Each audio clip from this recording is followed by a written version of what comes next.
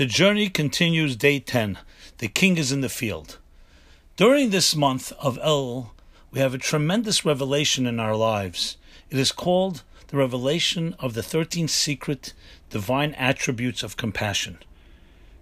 These are attributes of compassion and mercy that God revealed to Moses when he was on the mountain asking for forgiveness and compassion, and we have the power to invoke this compassion in our lives in everything that we need. Asks the Alter Rebbe a tremendous question. If that's the case, why is this month not a month of holiday? Whenever there's divine revelation, there should be holidays.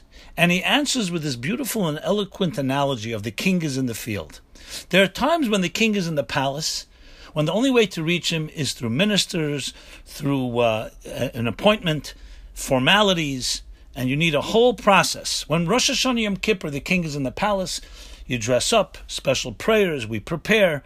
It's a formal standing in awe before the king.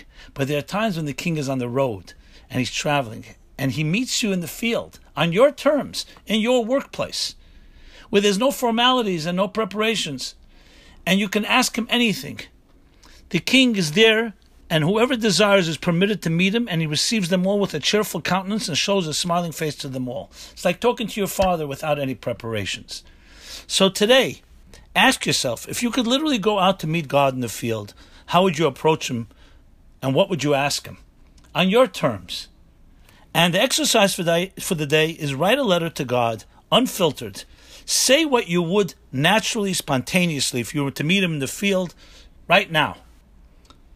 Take your mundane life and say, where I am now, without any preparations, I'm going to greet God in the field.